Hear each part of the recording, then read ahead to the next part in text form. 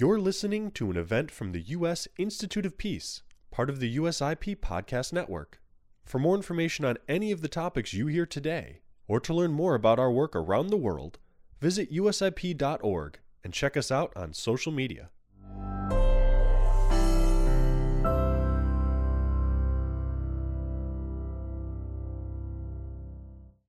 Good morning, everyone. I invite you to come up and fill in here. Good morning. My name is Nancy Lindborg. I'm the president here at the U.S. Institute of Peace, and I'm delighted to welcome you for our bipartisan congressional dialogue series. This is a really important platform for members of Congress who are working on critical issues from opposite sides of the aisle to advance their common interest in U.S. national security. And so we're particularly mindful on this very somber anniversary of 9/11 that throughout history, our nation's steepest challenges have really required us to work in a bipartisan manner to advance our common interests. So I thank our congressman for joining us this morning. I think all of us read the papers, and it seems like unity and consensus are really hard to come by in politics these days. But our experience is, in fact, that many members of Congress maintain a really deep commitment to the kind of problem solving that requires bipartisan action. And so it's always encouraging to see that in action.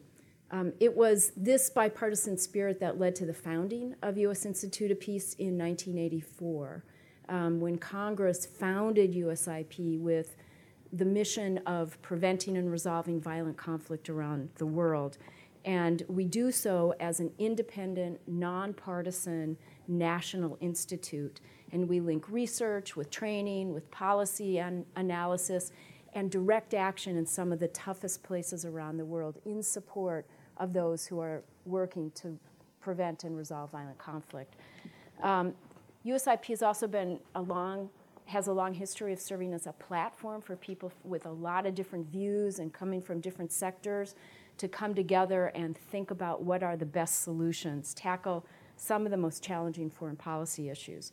And that's what brings us here today for a very timely and critical conversation about U.S. and China relations.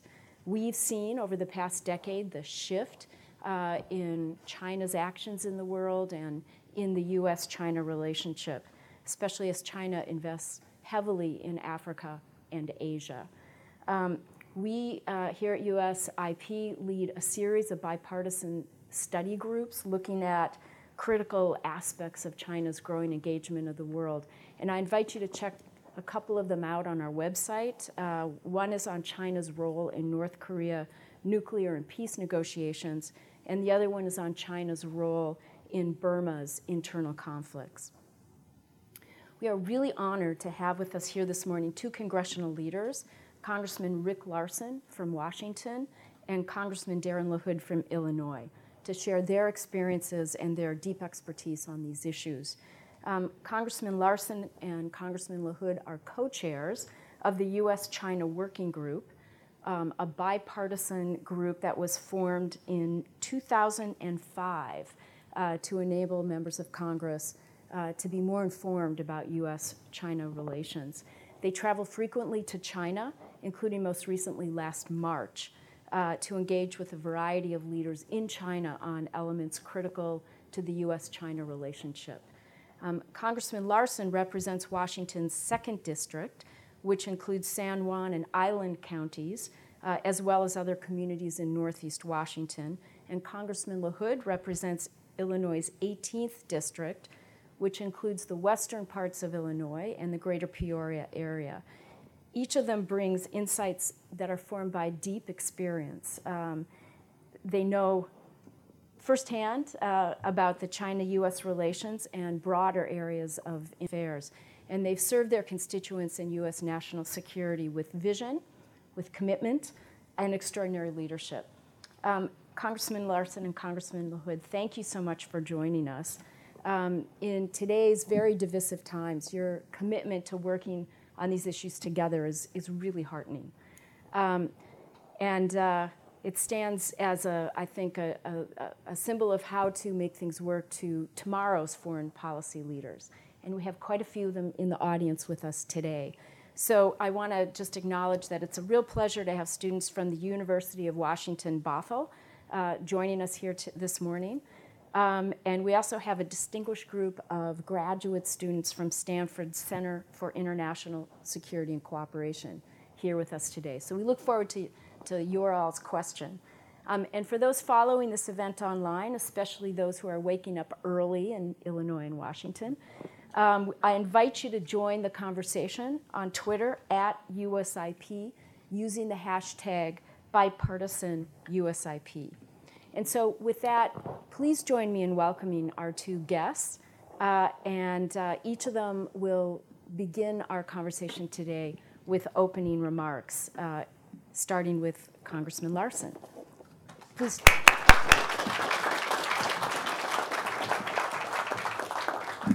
Thank you, Nancy, and appreciate it. Who's here from UW Bothell? Yeah. Go Dogs. All right. Good to see all of you here. And as well, I understand some Stanford folks are here too. So the Pac-12 is represented well here today. So I want to thank the U.S. Institute of Peace for inviting Darren and me to speak. And someone in the green room pointed out the bipartisan nature of the U.S.-China Working Group, which they said is why Darren and I must have coordinated our suits this morning. To make sure we are both wearing gray. But that's just one way we show our bipartisanship in Congress. So for those who, again, who don't know me, I'm Congressman Rick Larson, represent Washington's 2nd District. So think of north of Seattle, but none of Seattle on the map, if you want to think of it that way. That's how I think of it as well. But I'm pleased to be here with my friend Darren LaHood from Illinois, talk about our work on Congress. As noted, the U.S.-China Working Group started in 2005, and Senator and then former Representative Mark Kirk and I created the working group then because there was a lack of nuanced conversation about the relationships that exist between the U.S. and China, and that's, I guess, one theme for everybody. Is there's not one relationship that we have with China. There are many different kinds of relationships depending upon the issue that the United States has with China. And so felt there was a need on Capitol Hill to have a forum to talk about the various issues that the U.S. and China have together. It's a working group to bring information to members of Congress and staff and provide a forum for discussion and dialogue. We were there in March. It was personally my 11th trip to China, and one thing I like to say about traveling to China as a member of Congress is the one thing that you learn when you go to China is that you need to go back to China. It's not enough to go once, and we try to as well get around different areas of the country as well while we're there. But it doesn't just matter to us in this room. It just doesn't matter to Darren and me. It matters to our constituents. In Washington State, 40% of all jobs are directly tied to trade. In my county of Snohomish County, which our friends in Bothell know really well, 60% of jobs are directly tied to trade, and it's largely because of the presence of the largest building in the world by volume at the Boeing factory in Everett, Washington. So 60% of all jobs directly tied to trade. So trade with all countries, but certainly China trade's important. And as a result, a lot of my focus has been on trade, and I think you'll hear some of that from Darren as well. And we're trying to get some pretty clear goals established for trade with China right now. And these are the issues that we brought up in March. And we showed a bipartisan approach to this. This is, I think, an important point in March while we were there. We focused on trade. There were 2 Democrats and 4 Republicans who went on this trip. And we focused on talking about the consensus that exists in Congress on what those issues are that we have in the United States with China's trade and economic policies in order to buttress the administration's efforts to try to get a resolution to the current trade war. One, increased market access for U.S. competitors, ending forced tech transfers, stronger intellectual property protections, eliminating trade barriers, and then as well dealing with the forced joint venture issue. There is a bipartisan support for this trade agenda, although there are differences in how to approach that. But we did not get into that discussion with the Chinese. That's a discussion that we have to have in the United States about approaches. But there is, in fact, this consensus on what the problems are with trade. I would note, though, because of this trade war, I would argue it's not really working for us right now. Since the trade war began, think about this in early March of last year, before the first tariffs really went into place. The average tariff on goods, according to the Peterson Institute study, USIP, citing other think tanks, according to Peterson Institute study, the average tariff of a non-Chinese good going into China was about 8%. It didn't matter where it was coming from, it was about 8%. Now, the average tariff of a U.S. good going into China, if the next round of tariffs and retaliatory tariffs go into place in December, will be about 23 to 24% of a U.S. good. A non-U.S. good going into China will be about 6.7% tariff. So that doesn't seem to be working for us, at least according to the Peterson Institute numbers. So I would just argue that we need a new and different strategy, and these are my personal views on this. I'm not going to make anyone own them, but where we agree, we will agree. So I put out a white paper. It provides a pretty comprehensive view of how we ought to change our strategies towards China. That would, I think, remove it from the current moniker of a strategic competitor, but still recognize there are areas where we do compete directly. The United States and China do compete directly with China, but there are areas where the U.S. and China need to cooperate as well. And I think we're in this world right now where we don't know if we're cooperative competitors or competitive cooperators. Really, that's my view of it. I would note in conclusion, and when we get to the Q&A, we can get in more detail about where those issues where we cooperate and compete. I would note in conclusion that from a congressional perspective, again, I'll speak for myself on this. I might be in the minority in Congress.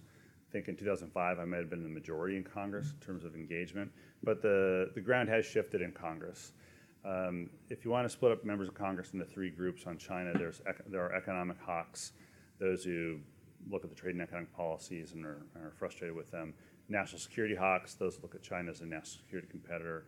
And human rights hawks, those who look at China's terrible human rights record, especially looking at what they're doing in Xinjiang with the Uyghurs. And those hawks flew separately for the longest time. So long as they flew separately, there was not a broad-based consensus in Congress to confront China. Those three groups, flocks of hawks, have come together. They have found each other. And that has shifted, and this is my analysis, that has shifted the foundation in Congress. It is a bipartisan foundation, I would note, but it's shifted the foundation in Congress to take a more competitive and more confrontational approach than we've had in the past. Not confrontational all the time, but certainly more so than it has in the past. And that's, I think, the current state of play in Congress.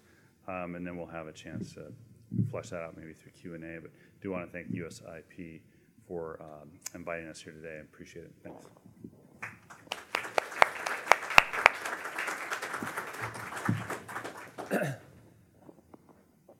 You might have noticed Rick and I are also members of the Tall Caucus. So let me thank the U.S. Institute for Peace for putting on this seminar here today, and thank all of you for coming out today, for your interest in the subject of China. And look forward to your questions and dialogue and conversation. I think it's important that we have forums like this to engage on the important issues, and there are plenty of them, as Rick just talked about. But I'm honored to serve with Rick as the co-chair of the U.S.-China Working Group. little bit about the district that I represent, West Central Illinois. My hometown is Peoria. And my district, I border Iowa and Missouri on my western boundary. I have the Mississippi River, that is my western portion of my district. And my district's a heavy agriculture district. So of the 435 congressional districts, ours is the 8th largest in terms of corn and soybean production. So we got some of the most fertile farmland in the entire world in our district. Illinois has led the nation for the last 5 years in soybean production. 25% of our soybeans every year go to China. Much of that is not for human consumption, but goes to protein to feed animals. But it's a market that my district is heavily reliant on for trade. Also, little known fact, we produce 98% of the pumpkins in the world come from my district. So the growing climate for pumpkins 100 miles north of Peoria and 100 miles south of Peoria is perfect. So anybody wants to come for some pumpkin pie, we'd love to entertain you in central Illinois. I also love to tell people a little bit, the district that I represent is the Abraham Lincoln Congressional District. So Lincoln served one term in Congress, 1847 to 1849, and he represented 9 counties that one term. I represent all 9 of those, and he's buried in my district in Oak Ridge Cemetery, and so proud to represent the Lincoln District. I have a colleague to the south of me, Congressman Rodney Davis, and he has the Lincoln home in his district. So we get in this argument about who represents, but I have the body, so I take credit for representing the Abraham Lincoln District, but proud of the heritage and history. Everett Dirksen, famous senator, served in this district.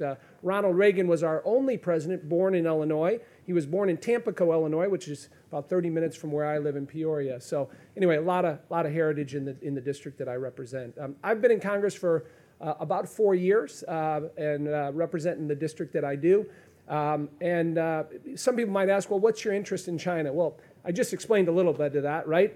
Having a heavy agriculture district. I also, Caterpillar, which makes a lot of earth-moving products. I have the largest concentration of Caterpillar workers anywhere in the world in my district. We make a lot of mining equipment, D10 tractors, excavators, and of course, Caterpillar has a big footprint in China. They have 29 manufacturing plants in China. They have 4 R&D facilities, and so trade, and particularly the relationship with China, is important for my district. I'll also tell you, I represent Pekin, Illinois, and you may want to know what that... Pekin got its name because if you go through the middle of the earth, you'll be in Peking, China, is the origin of that. So I know you guys are getting a lot of facts you weren't aware of before, but anyway, but I'm really proud and honored to be part of the working group.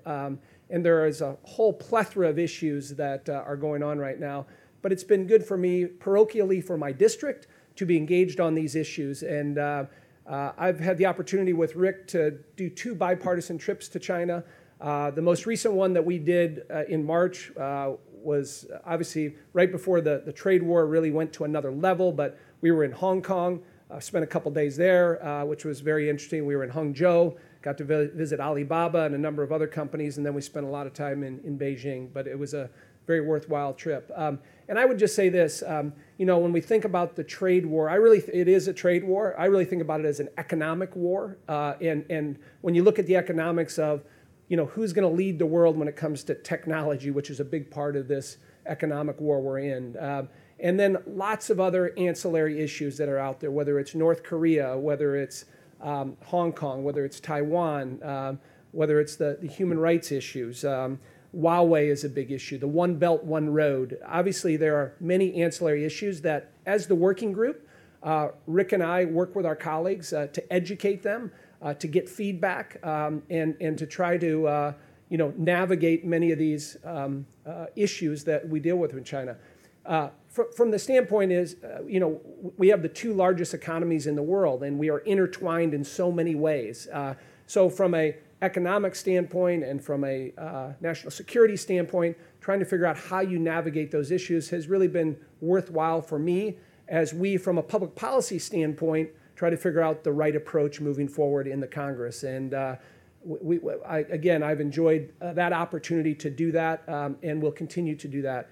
I would just comment just for a second, Obviously, the approach that this administration has taken when it comes to China is much different in some respects than what we've had in previous administrations. Listen, I'm not a fan of tariffs. Tariffs are taxes. They're taxes on consumers. They're taxes on businesses. But this administration has taken an approach with tariffs that, particularly with China, that's much different, right? And I think if you listen to them, what they'll tell you is lots of administrations and presidents over the last 25 years have dealt with China, but they've never got that systemic change that we need. And some of the origins of this go back to when we brought China into the World Trade Organization, 2001, 2002. The argument at the time was bring them in. They're going to abide by all the same economic standards that every other industrialized country in the world does or will do that. Clearly, that hasn't happened on the technology front, the intellectual property front. And so this administration has taken a hard line on that, specifically on how you get that change that we have not been able to get in the past. And so that's why we're in this trade war that we're in right now. And does that affect my farmers? Sure. Does it affect lots of industries in this country? Yes. So how does this all end? I mean, I think we're in kind of unknown territory right now on how this trade war, this economic war ends. Obviously, there's a lot of argument that the Chinese are going to wait us out until after the election. But drilling down a little bit on the tariff issue, what we're trying to get is, if you look at the cases we've had in the World Trade Organization against China, we've had lots of them, I think 18, 19 over the last 15 or 16 years. We've won every one of them, but it takes, somewhat 2 to 4 years to win those, right? So it's a very frustrating process. And by the way, we're not the only ones that have these issues with China. The Europeans do, the Japanese do, the Koreans do. So people are watching very closely. In some respects, do I wish we would partner with some of our allies and go after China? Yeah, I think that would have been a better approach. But clearly, that's not what this administration has done. So it's a bit of a risky strategy, but in some respects, it may help get the ultimate resolution that we need. So anyway, lots of issues to talk about today. Happy to be here. And I'll just mention one other thing. Rick and I work a lot on China, but we're also the co-chairs of the Soccer Caucus. So we enjoy soccer together, too, along with China. So anyway, thank you all.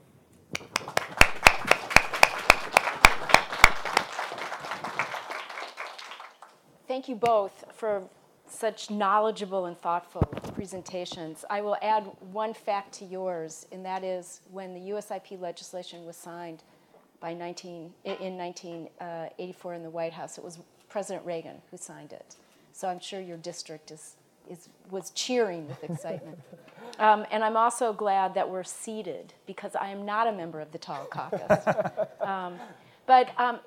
Given that you both talked a lot about your districts as agricultural, some manufacturing, the potential impact of the whole trade situation with China. I want to dive right in and ask, we're seeing that the trade talks are meant to resume in October. Do you see a pathway forward and a future in which this will be resolved in a way that has lesser impact or greater success for the United States and for a trade partnership? I'm personally pessimistic. I think this is a continual story of Charlie Brown and Lucy Van Pelt, where Lucy is holding the football and Charlie Brown says, this time I'm going to be able to kick it. And then right at that time, Lucy picks it up and Charlie Brown goes flying and lands on his back. And that is what we've seen. Every time there's an announcement that Chinese interlocutor is coming to the U.S. or U.S. interlocutors are going to China. That hasn't changed. I see nothing at all that indicates that anything is any different. It is important that we keep talking. That's a positive. But I haven't seen anything that has changed to ensure that something would be different. I think that the problem that the two countries are facing is that, and this would be my assessment, is that the U.S. wants an enforcement mechanism, which is a great thing, but only wants it for China, and China wants an enforcement mechanism that applies to both countries. And we heard this in March as one of the, it wasn't necessarily a sticking point, they didn't say it was a sticking point, but Chinese leaders did say that basically enforcement, has to be for everybody, not just on China. And unless there's an acceptance, again, I'm only reflecting here, unless there's an acceptance of that point, it's going to be very hard to get an agreement. And I would say it'll be you use the word resolution. This will not be a trade deal. It will not be a trade agreement. It'll be a resolution of the problem that we have together. And that's about as much as I'm expecting. Are you pessimistic about the potential at all, or just about the current strategy? I have my own issues with the current strategy, and I've got a long list of things we ought to be different. We ought to do differently, but it's a list that I basically borrowed from other folks too, so I'm not alone in that. But I think that's not right now as important as trying to find a way out of the damage that tariffs are doing to businesses, to consumers, to moms and dads who, according to Forbes, the Forbes study say we're going to be paying $1,000 more out of pocket directly due to tariffs that American consumers are. Trying to find a way out of that, I think we got to try to tackle that problem. Congressman LaHood? A couple points. As I mentioned in my comments, I think China probably at this point waits us out until after the election, but there's a couple factors to think about. If you go back to earlier this year, January, and I think Ambassador Lighthizer, who I have immense respect for, I think he's an extremely capable negotiator. He's been around a long time. He understands China. I think we were 90% there with working on finding a resolution. Of course, the last 10% is always the most difficult part. And I mentioned, that enforcement mechanism that Rick talked about, or what I call the hammer over their head that we've never had in the past, putting something in there. For instance, they've talked about a snapback tariff provision, which would be once you sign the agreement in 4 months from now when China violates it, that instead of going through the World Trade Organization, we would be able to snap a tariff on. So that's controversial, never been done before. They don't want to agree to that. So what could change in terms of these negotiations? I mean, listen, I think this administration, one thing they follow and listen to is the stock market, right? I think if you continue to see the economy slide, if that's in fact, and I don't think that's happening now, but there's some signs. But if trade directly affects the economy, I think, giving up on the snapback tariff provision, trying to get an agreement. But remember, I think we could have a year ago done a purchase agreement, right? Which lots of other administrations have done. Buy more goods, buy more products, buy more agriculture, but not have that systemic change. So again, I think the likelihood is probably not good that we get a resolution, but if there is, if there's a triggering mechanism, something in the economy, I think that could force the administration to try to cut a deal, and I think this president would be willing to do that. Can I make another note about that? Of course. As Darren mentioned Ambassador Lighthizer, and as a Democrat, I can accurately say that there's a lot of respect for Ambassador Lighthizer, both in the USMCA negotiations and in trying to work out these trade problems with China. He has respect from both sides of the aisle, and again, I want to be supportive. We all want to be supportive. It's just at some point there is a discussion about is this particular approach working or not. Right, which is a matter of strategy as opposed to politics, per se. Right. You were present at the creation of the caucus, right? Yeah, sure, yeah. Makes it sound like it was that long ago. Yeah, 14 years ago, yeah. In 14 years, the ground has shifted substantially in terms of the nature of the relationship, how people view the relationship. You characterized some of that in your opening comments. But you characterized also a more nuanced view of the relationship. How broadly shared is that, and what do you see as the most successful way forward for approaching a very complicated, very important relationship? I think that, so going back, say, to 2016, before the election, and talking with some Democratic foreign policy people who were involved with the Clinton campaign and who were in the Obama administration, there was going to be a tougher tack taken on China relations, even by a new Democratic administration, and probably not this particular approach that the Trump administration is taking, but tougher in some respects on some issues, mainly national security issues. But the ground is shifting anyway, and I think that with the current administration is given, I think, permission, if you will, for members to say what they really think about China, if you will. But I also think that ends up not being a very nuanced approach because, again, we're not going away. China's not going away. We have to think a little bit more long-term in where we want to be in relationship to China on any number of issues, and we might be giving up some of those opportunities as a result of a confrontation-first approach on some things. But it's an interesting dynamic because the president himself says that he wants to be personal friends with President Xi, while at the same time the administration has a much more confrontational approach with China, and those two don't really match up all the time. But I think that maybe the most recent best way to describe it, and I'll conclude on this point with your question, in talking with the chairman of the National People's Congress was one of our last meetings. In their system, that person's about number 3 in their hierarchy in the Chinese Communist Party. And I said, look, our relationship over time has been one of a roller coaster, right? A roller coaster goes up and it goes down, it goes up and it goes down. I said, frankly, right now, I think we're really in a down, we're in a trough in this relationship. And his response was that he understands that so long as a roller coaster doesn't go flying off the tracks, we'll be okay. So let's just keep the thing on the track and work from there. So. That's a very wise metaphor. And you, Congressman LaHood, did you join upon your election to the House? I did not. It took a little while. There was, obviously, I mentioned the interest in my district with China and the connection. And Mark Kirk, who's a friend and served in the House and he's from Illinois, he had encouraged me to get involved.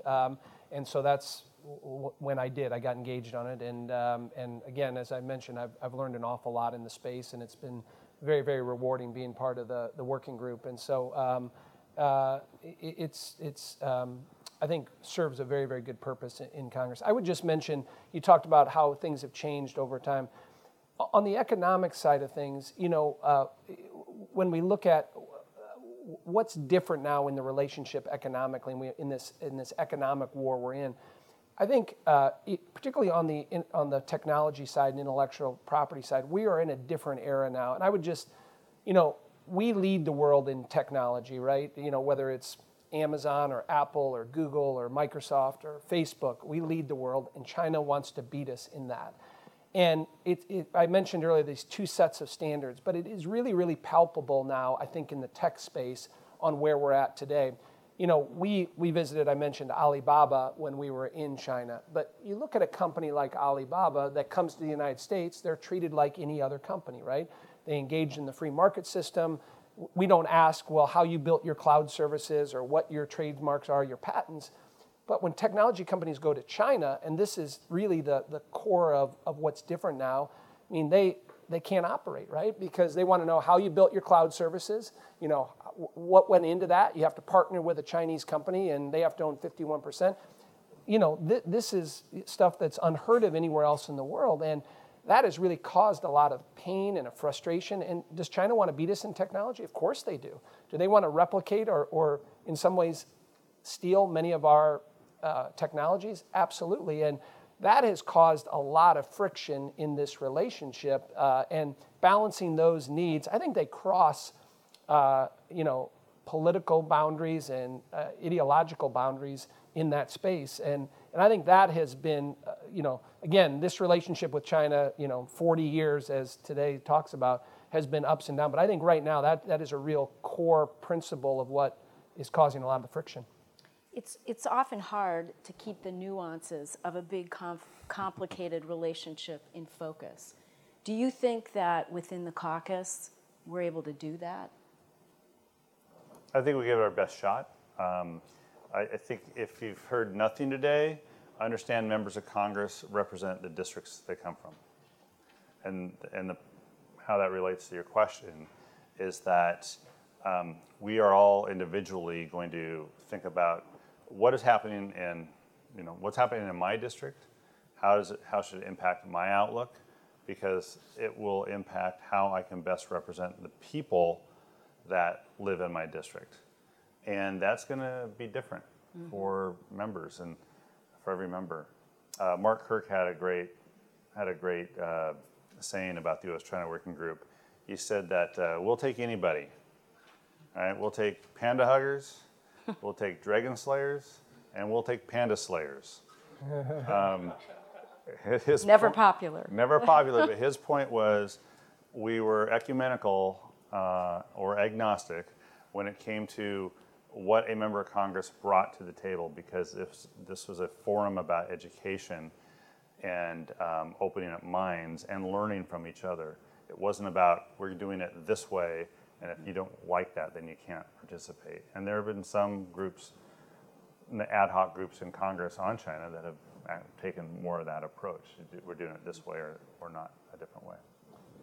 I would just add, in many ways, our policy is, like other things in our government, is dictated by our participatory democracy. What members are feeling, whether it's what they're hearing back home or how this relationship with China is affecting them, drives policy, right? And I think that reflects our district. We got to go back and get elected every 2 years, and you got to go back and talk to folks. And I think that political pressure, which of course China doesn't have, right? They can play the long game a lot better from us. They don't have an upcoming election or any elections. They're going to have constituencies that press on them the way that ours do, and so. They're in some ways they again have the long-term strategy, but in our democracy, I think that helps drive a lot of how we react and what we do. And I think you've seen that with the Trump administration. I mean, there is really on trade in general and on China, you have two different views within the White House. You have the real China hawks there, and you have the more trade-oriented folks in there. And these are battles and ideological discussions that go on often. And I would say the president has sided with the hawks on most of this instead of with the more free traders in there. And I think that's been reflective about where we're at right now. So one final question. I want to open it up and get questions from all of you. You alluded to this in your opening comments, Congressman Larson. We're seeing the rising concerns about the rights of the Uyghurs. Everyone's watched the marches that have gone on in Hong Kong. How do we factor in those human rights concerns against a variety of priorities in the relationship? Well, I think to start broadly, we need to decide if, in fact, the tradition of democracy promotion and human rights promotion is part of our foreign policy or not. And if it is, then it is an issue for us. And that doesn't matter. It doesn't matter if it's in China or if it's Saudi Arabia or anywhere else. It's either part of our foreign policy tradition that we're going to put resources and rhetoric behind, or we're not going to do that. And I happen to think that it is, and it is an issue that this particular issue of the Chinese government treatment of the Uyghurs is an issue that we brought up in meeting with the Chinese leaders. We got, the response we got is the response that you can all read about. It's the same one. The talking points are really clear from the Chinese. These are re-education camps. They're just trying to help people with workforce development, and I didn't realize 1 million people needed help with workforce development or re-education, but apparently that's, according to the Chinese, that's the case. I don't believe them. I don't believe the Chinese leadership on that. And in Hong Kong, we met with young people involved with the umbrella movement as well, and young people that you're reading about in the paper today. And again, our response ought to be consistent with what our response has been. And I will say this, that Chinese leadership doesn't like that when we say that, but you don't have a relationship between countries because the other country gets to dictate what your views should be. you get to dictate what your views are and communicate them and find ways to promote them. So that's the principle that I think we need to continue to stand behind.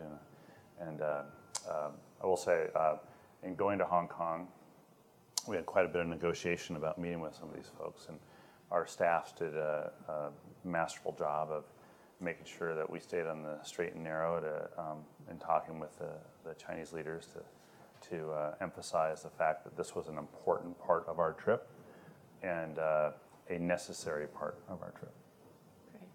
Anything to add? I would just, again, I go back to the issues that, in the last administration, there was a real emphasis on the South China Sea, more on Taiwan, and on human rights, I think. And in some ways, those have kind of evaporated in terms of, the economic issues here that have kind of come front and center. So, again, it's a reflection of our elections have changes, right? They have policy differences. And you see that from administration to administration on this, but there is not, and then Rick's correct, much of our foreign policy has been premised on human rights all around the world, and that has gone from administration to administration. But putting a priority on that, I don't think has been part of this administration on that, and I think that's reflective with the Uyghurs.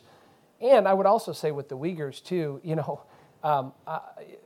it's kind of amazing to me that these other Muslim countries in the world, whether it's Saudi Arabia or others, don't seem to have any sympathy for the Uyghurs, right? And that may be because of their relationship with China, but it's a bit disappointing not to see the consistency that we've seen in the past. Yeah.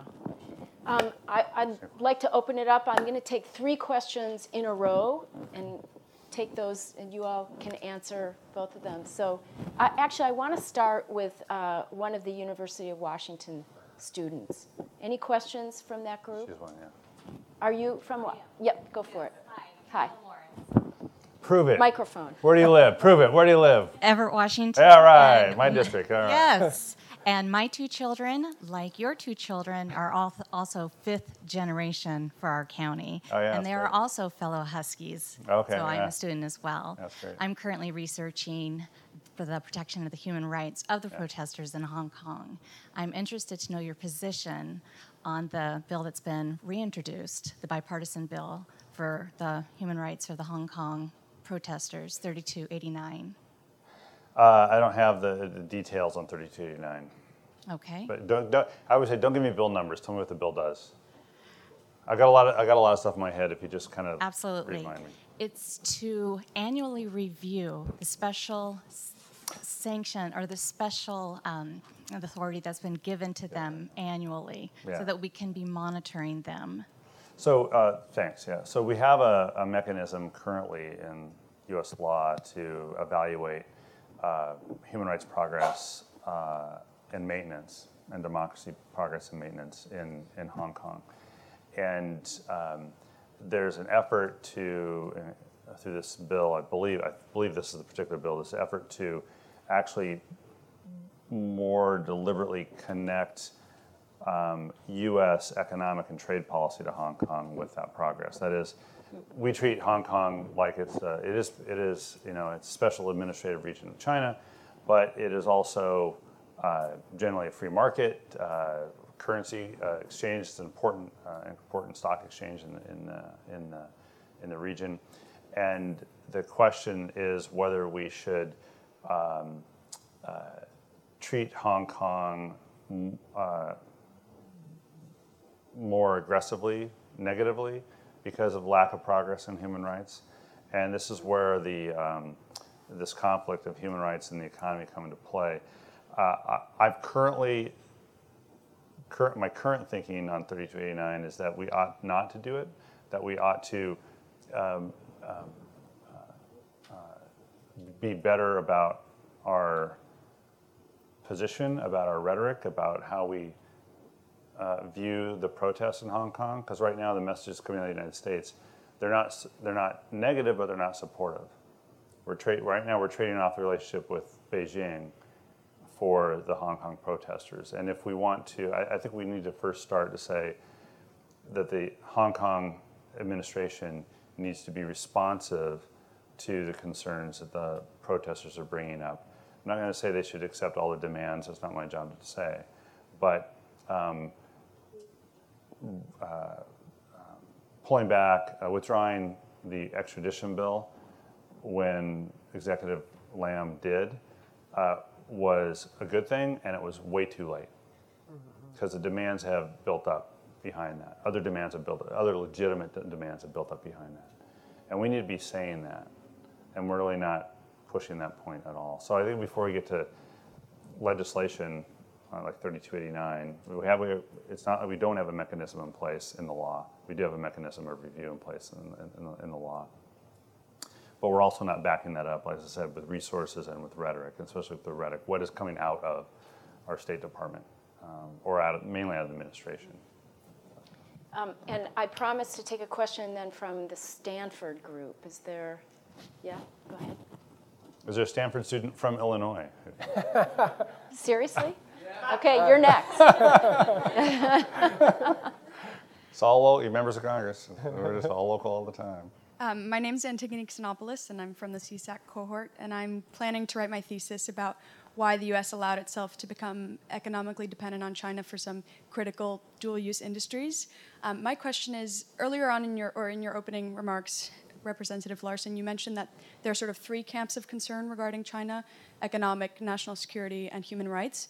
And I was wondering if either of you could A, characterize some of the shared concerns between the economic hawks and the national security hawks, and B, try to explain perhaps why it took so long for those two camps to come together and to realize that their concerns vis-a-vis China were interlinked. Okay, before you answer that, we're going to take the Illinois point of view as well. I'm Jonah Glick-Unterman. I'm from the 9th District. Okay. Big Illinois fan. Yeah. And it's a great state. And I'm wondering whether you think there's any chance for any arms control with China, whether it's in hypersonics or new missiles, nuclear, and what would your strategy be to get them involved in some kind of effort? Okay, two small little questions. Oh, yeah. Well, I'll take, Rick serves on armed services, so I may have him take the defense question. But on your question, as it related to the three different groups, politically, all of these groups have kind of come together in an adversarial approach towards China. And I think they're willing to put aside some of our political differences, maybe party differences, because they know the broader, I think, approach towards China, I think, to achieve what we want to do. I mean, listen, China hasn't had a very good record on human rights. We haven't got them to change that. And so, whether, again, it's conservative Republicans that believe in human rights and religious freedoms, they're willing to partner with the more traditional human rights activists. And I think you've seen that in the Senate and in the House, again, to achieve the broader goals of bringing change to China on that, putting the pressure on there. And again, I think that crosses lines when you talk about the economic hawks and the national security hawks we've been dealing with China. It's a communist country. And I think the other thing that's been impactful, I mentioned the One Belt, One Road, but you look at China's influence, whether it's in Africa, whether it's in Pakistan, whether it's in Myanmar. We haven't talked a lot about that, but they're pushing out around the world, right, to be an alternative to us. And what we've done, I think, has affected a lot of members of Congress, too. There is I think there's there's security fears on that and them pushing their agenda. Now, I tend to think, a lot of people have been scared and worried about that approach. We had a conversation earlier on this.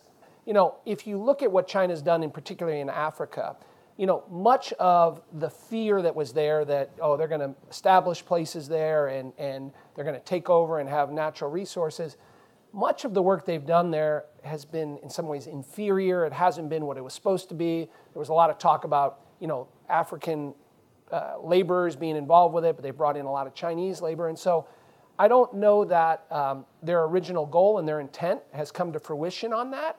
But clearly in Southeast Asia, they have been very, very aggressive on this, and we have not. And so, having an approach, whether it's through Congress or the administration, that focuses on that, I think is important. But I think that's affected those three groups coming together. is their continued outward push in the region and how that affects that. Right. So I'll just, I think in 2 sentences I can give you my view on this, because Darren's really covered a lot of it.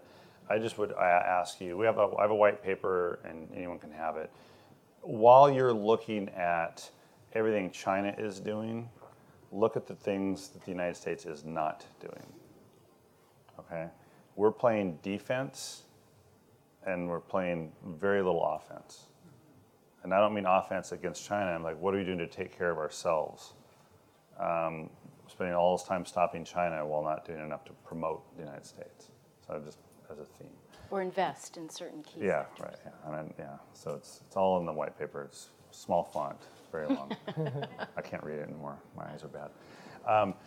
I'll be brief. Are there areas to cooperate on the defense side or security side of things? Well, where does this go? I think there's 3 areas where there's. I don't think we're going to get an arms control agreement with China on hypersonics. Let me say that. But on cyber attacks, on artificial intelligence, and on space are 3 areas that might offer some level of time to make it worth exploring. Right? How is artificial intelligence going to be used in national security? And are there rules of the road that ought to be applied on how we use AI in the military, in warfare, in decision making? On cybersecurity and cyber attacks, in the last years of the Obama administration, Congress passed and the administration implemented a law on espionage, on industrial espionage cyber attacks. And it did actually decrease the number of attacks for espionage purposes.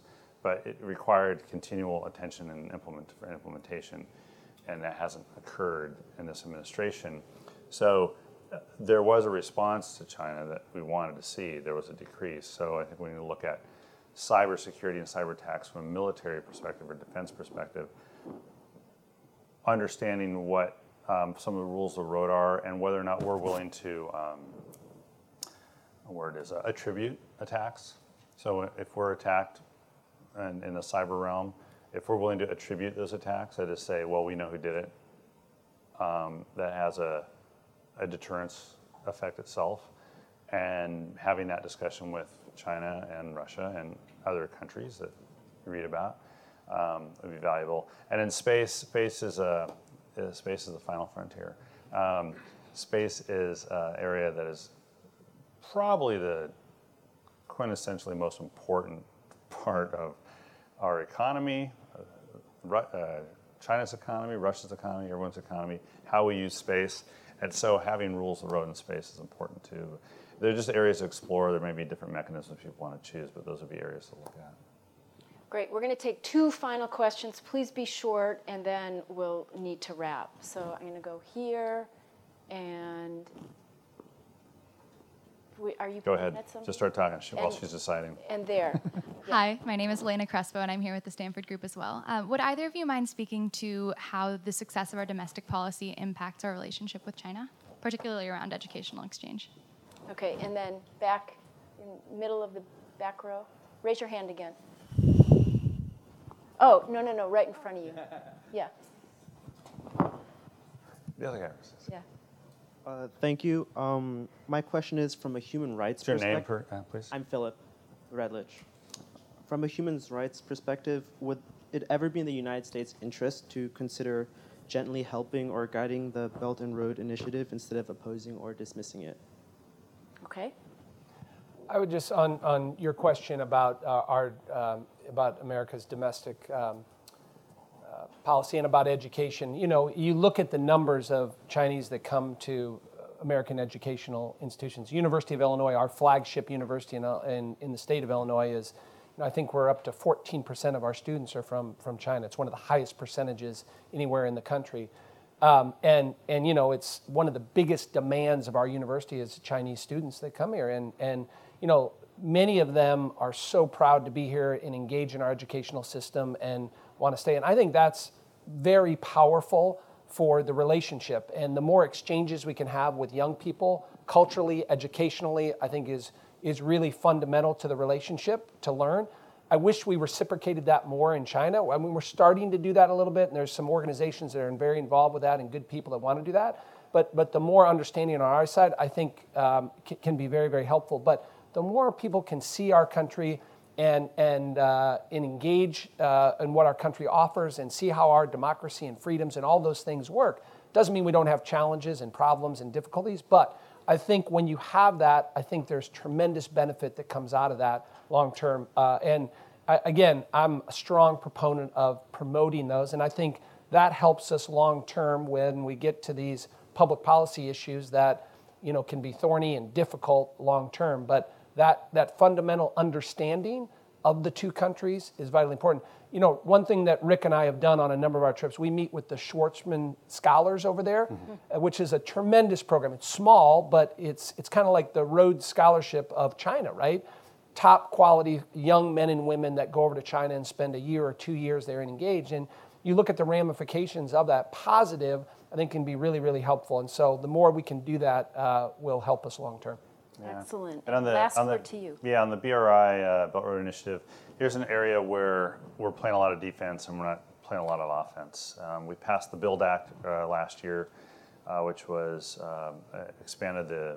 created a new International Finance Development Corporation, expanded OPIC capabilities, but we're still sort of taking a rifle shot to this issue instead of playing big in the larger development space. I'll give you an example. I was in Rwanda in August, and we met with President Kagame there, and I won't mention the country he had visited, but he had visited a European country, and of course he was there to talk about investment in Rwanda with the Chamber of Commerce group in this particular country.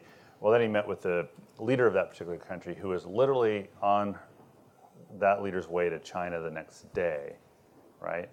And that leader of that European country was lecturing Kagame about China's investment in Rwanda.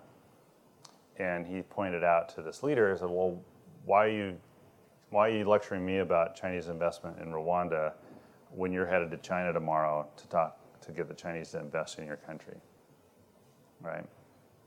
His point being is like, don't lecture us. This is just one data point, right? Don't lecture us about Chinese investment in Africa when you're going to China yourself to deal with investment in your own country.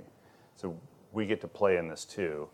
And I think his broader point is they're kind of agnostic. And I don't know if every country involved with BRI is receiving that investment is agnostic. I'm not going to make that point. But there are some that are. So what can we offer? What can the U.S. offer? Both in competition, so to give choice presumably gets you a better price, as well as a direct U.S. foreign policy initiative to say the U.S. is here too.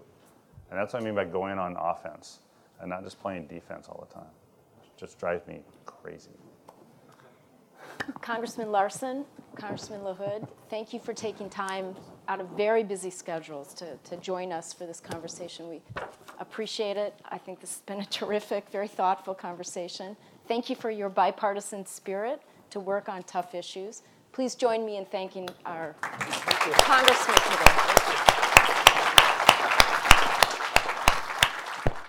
Thank you for listening to this event.